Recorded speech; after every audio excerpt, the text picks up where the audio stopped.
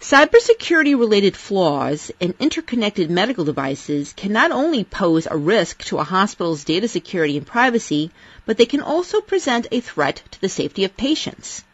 I'm Marianne Kolbasuk-McGee, Executive Editor at Information Security Media Group. Today I'm speaking with security researcher Beau Woods of I Am the Cavalry, a global grassroots organization that is focused on issues where computer security intersects with public safety and human life. Beau will be discussing efforts underway at his organization to improve the cybersecurity and ultimately the safety of medical devices.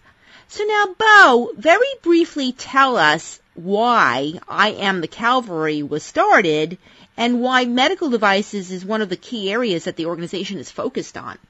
I Am the Cavalry is kind of an initiative that was started a couple of years ago from the security research community, essentially all volunteer grassroots effort, primarily security researchers, but as we've gone on and as we've kind of expanded our outreach, we've collected other folks who also are collaborating with security researchers. So the initiative started, the critical realization was that as a society, our dependence on technology is growing faster than our ability to secure it. So where we've traditionally had things like, Windows crashes and you reboot and having all of these data breaches and the really high cost of security controls in the corporate IT world, now we're transplanting that technology and also some of those same risks into the world around us. Medical devices, automobiles, critical infrastructure, aviation, Internet of Things, home devices. And so where the consequences are lost credit card numbers, maybe a little bit of fraud,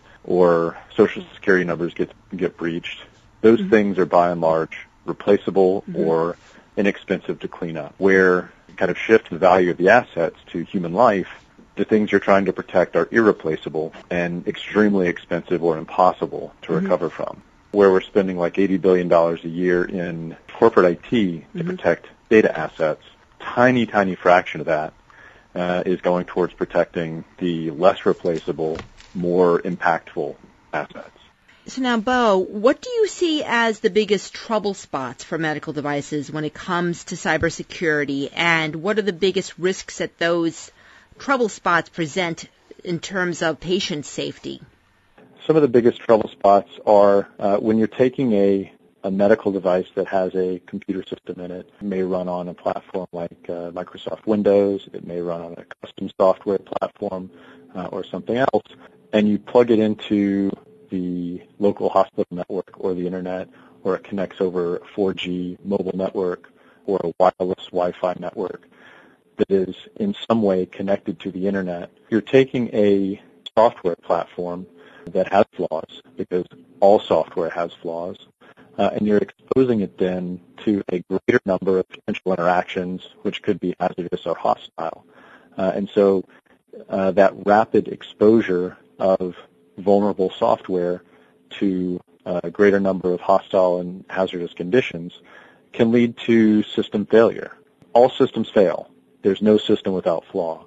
But making the best use of that technology in a way that reduces flaws, that allows us to reduce the impact from those failures, is kind of a key critical component going forward that most medical device makers, most hospitals, most the FDA, that everybody's pushing to try and reduce the potential incidence of patient harm without unduly increasing costs and delaying treatment options. So, Beau, when security flaws are discovered in medical devices, those discoveries are often made by independent researchers. Medical device makers aren't always welcoming to those findings.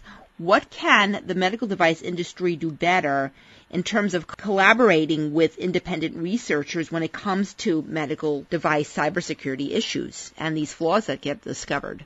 I think we're at a turning point in the medical device industry where there are a lot of manufacturers who are getting much more clueful and recognizing that these types of flaws exist, that inevitably they will exist as just a product of software engineering. When security researchers, whether independent or working for a company, discover these types of flaws, they have a choice. They usually choose to report that flaw to the medical device maker so that the flaw can be fixed and so that there can be lessons learned from fixing those flaws built back into the software development life cycle. When researchers are confronted with a hostile reaction from those medical device makers, their natural inclination is to no longer talk about with the manufacturer those flaws. But now the researcher is left in a quandary. The researcher wants the flaws to get fixed, or at least wants some type of a countermeasure to be put in place. Maybe the physicians not to prescribe those treatments, or patients to be more informed about their decision-making, to opt for the medical device versus a non-medical device treatment. And so they have kind of a moral responsibility on their shoulders to do something about that, to get the flaw fixed in some way, or to at least make the public aware that this flaw exists so that they can make better choices. So medical device makers who are acting in good faith, coming together with the security researchers, are actually now building facilities to adopt and take in that information and act on it to improve their devices.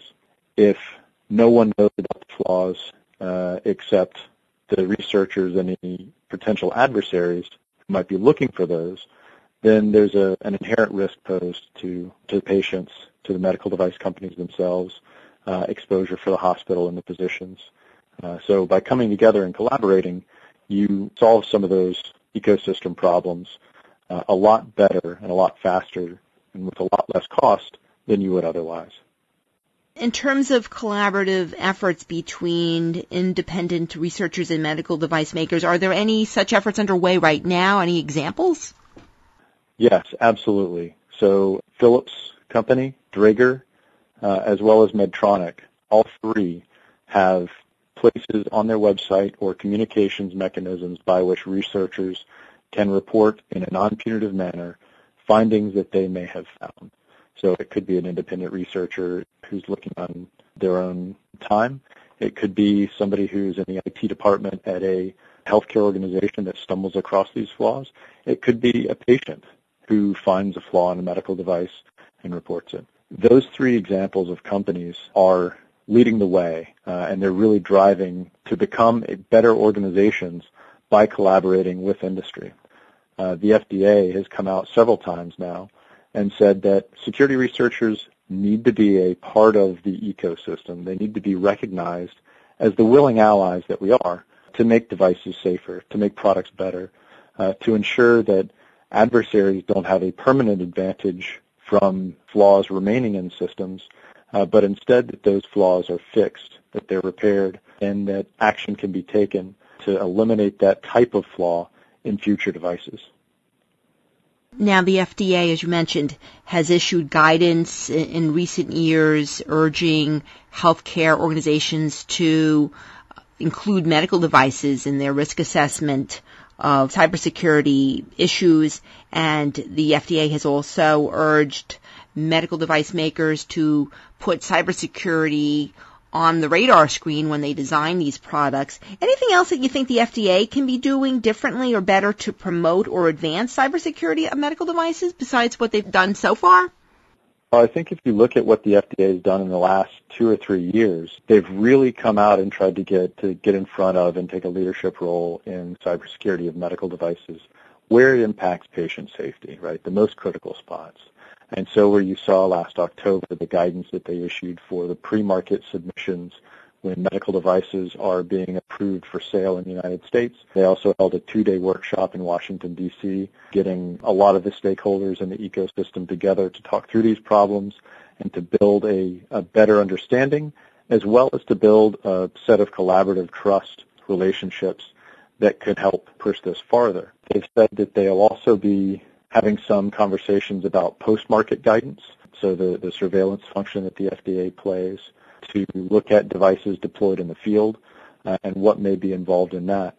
So I think that they're doing a lot. They're trying to get out in front of it. And it's one of those where the FDA, because of their position within that ecosystem, can be a great ally to patient safety, to patient care, to improve delivery, to cost reduction, to reducing the need for bolted-on security controls at the hospital level by building in some of these safety capabilities into the devices themselves, into the configurations, into the implementations that hospitals undertake. Do you have any suggestions on what hospitals and other healthcare organizations can be doing to better address cybersecurity concerns of medical devices, perhaps in the procurement process? Yeah, I think you hit the nail on the head. That's one of the best places for healthcare delivery organizations, hospitals, to be looking at this, is when they go to procure a new device, informing the decision makers and working with the decision makers within that process, be they physicians, hospital administrators, procurement officers, or whoever, of some of the cybersecurity risks. Talk about why these things are important, why you want to make sure that the software has been vetted, that there's a clear lineage, that you know you can depend on it, or you have some level of trust, that it's been tested robustly. Building these types of things into the procurement process as early as possible allows healthcare organizations to improve their assurance and their trust in the devices that they're buying. And we've already seen several large healthcare organizations, such as Mayo Clinic, using that as a step to reduce their cost of operations because they don't have to layer on extra security after the fact, to reduce potential negative interactions so that if some type of a vulnerability or flaw in a medical device does become apparent, it doesn't impact their operations. They can get the patients through the system quicker to be able to then look for potential flaws in the medical device because the device has the capability to log and report on its condition, on its status. That could be investigated if there's some kind of an adverse reaction to a medical device treatment. So the procurement process really sets the hospital up to be able to do all of those types of things to make sure that they know what level of risk they're taking, to be able to ensure that they're putting the right safeguards around those medical devices so that they can't cause undue harm to patients. Finally, Bo, looking ahead to 2016, anything regarding medical devices and cybersecurity that you think that everyone should be watching for next year in terms maybe of regulations, of developments, of advancements? Well, I think the FDA will get out some kind of a draft post-market guidance at some point, whether it comes next year or not. I think a lot more medical device makers will start reaching out to the security community and security researchers where they've been doing it this year less formally. I think they'll start doing it more frequently, more formally. I also think that a lot of the healthcare delivery organizations and hospitals will start more openly talking about what they're doing to protect patient safety, not just HIPAA-regulated data. So those are really broad categories of prediction, but without my polished crystal ball, unfortunately, I can't give too much more detail. Thanks, Bo. I've been speaking to researcher Bo Woods. I'm Marianne Kolbasuk-McGee of Information Security Media Group. Thanks for listening.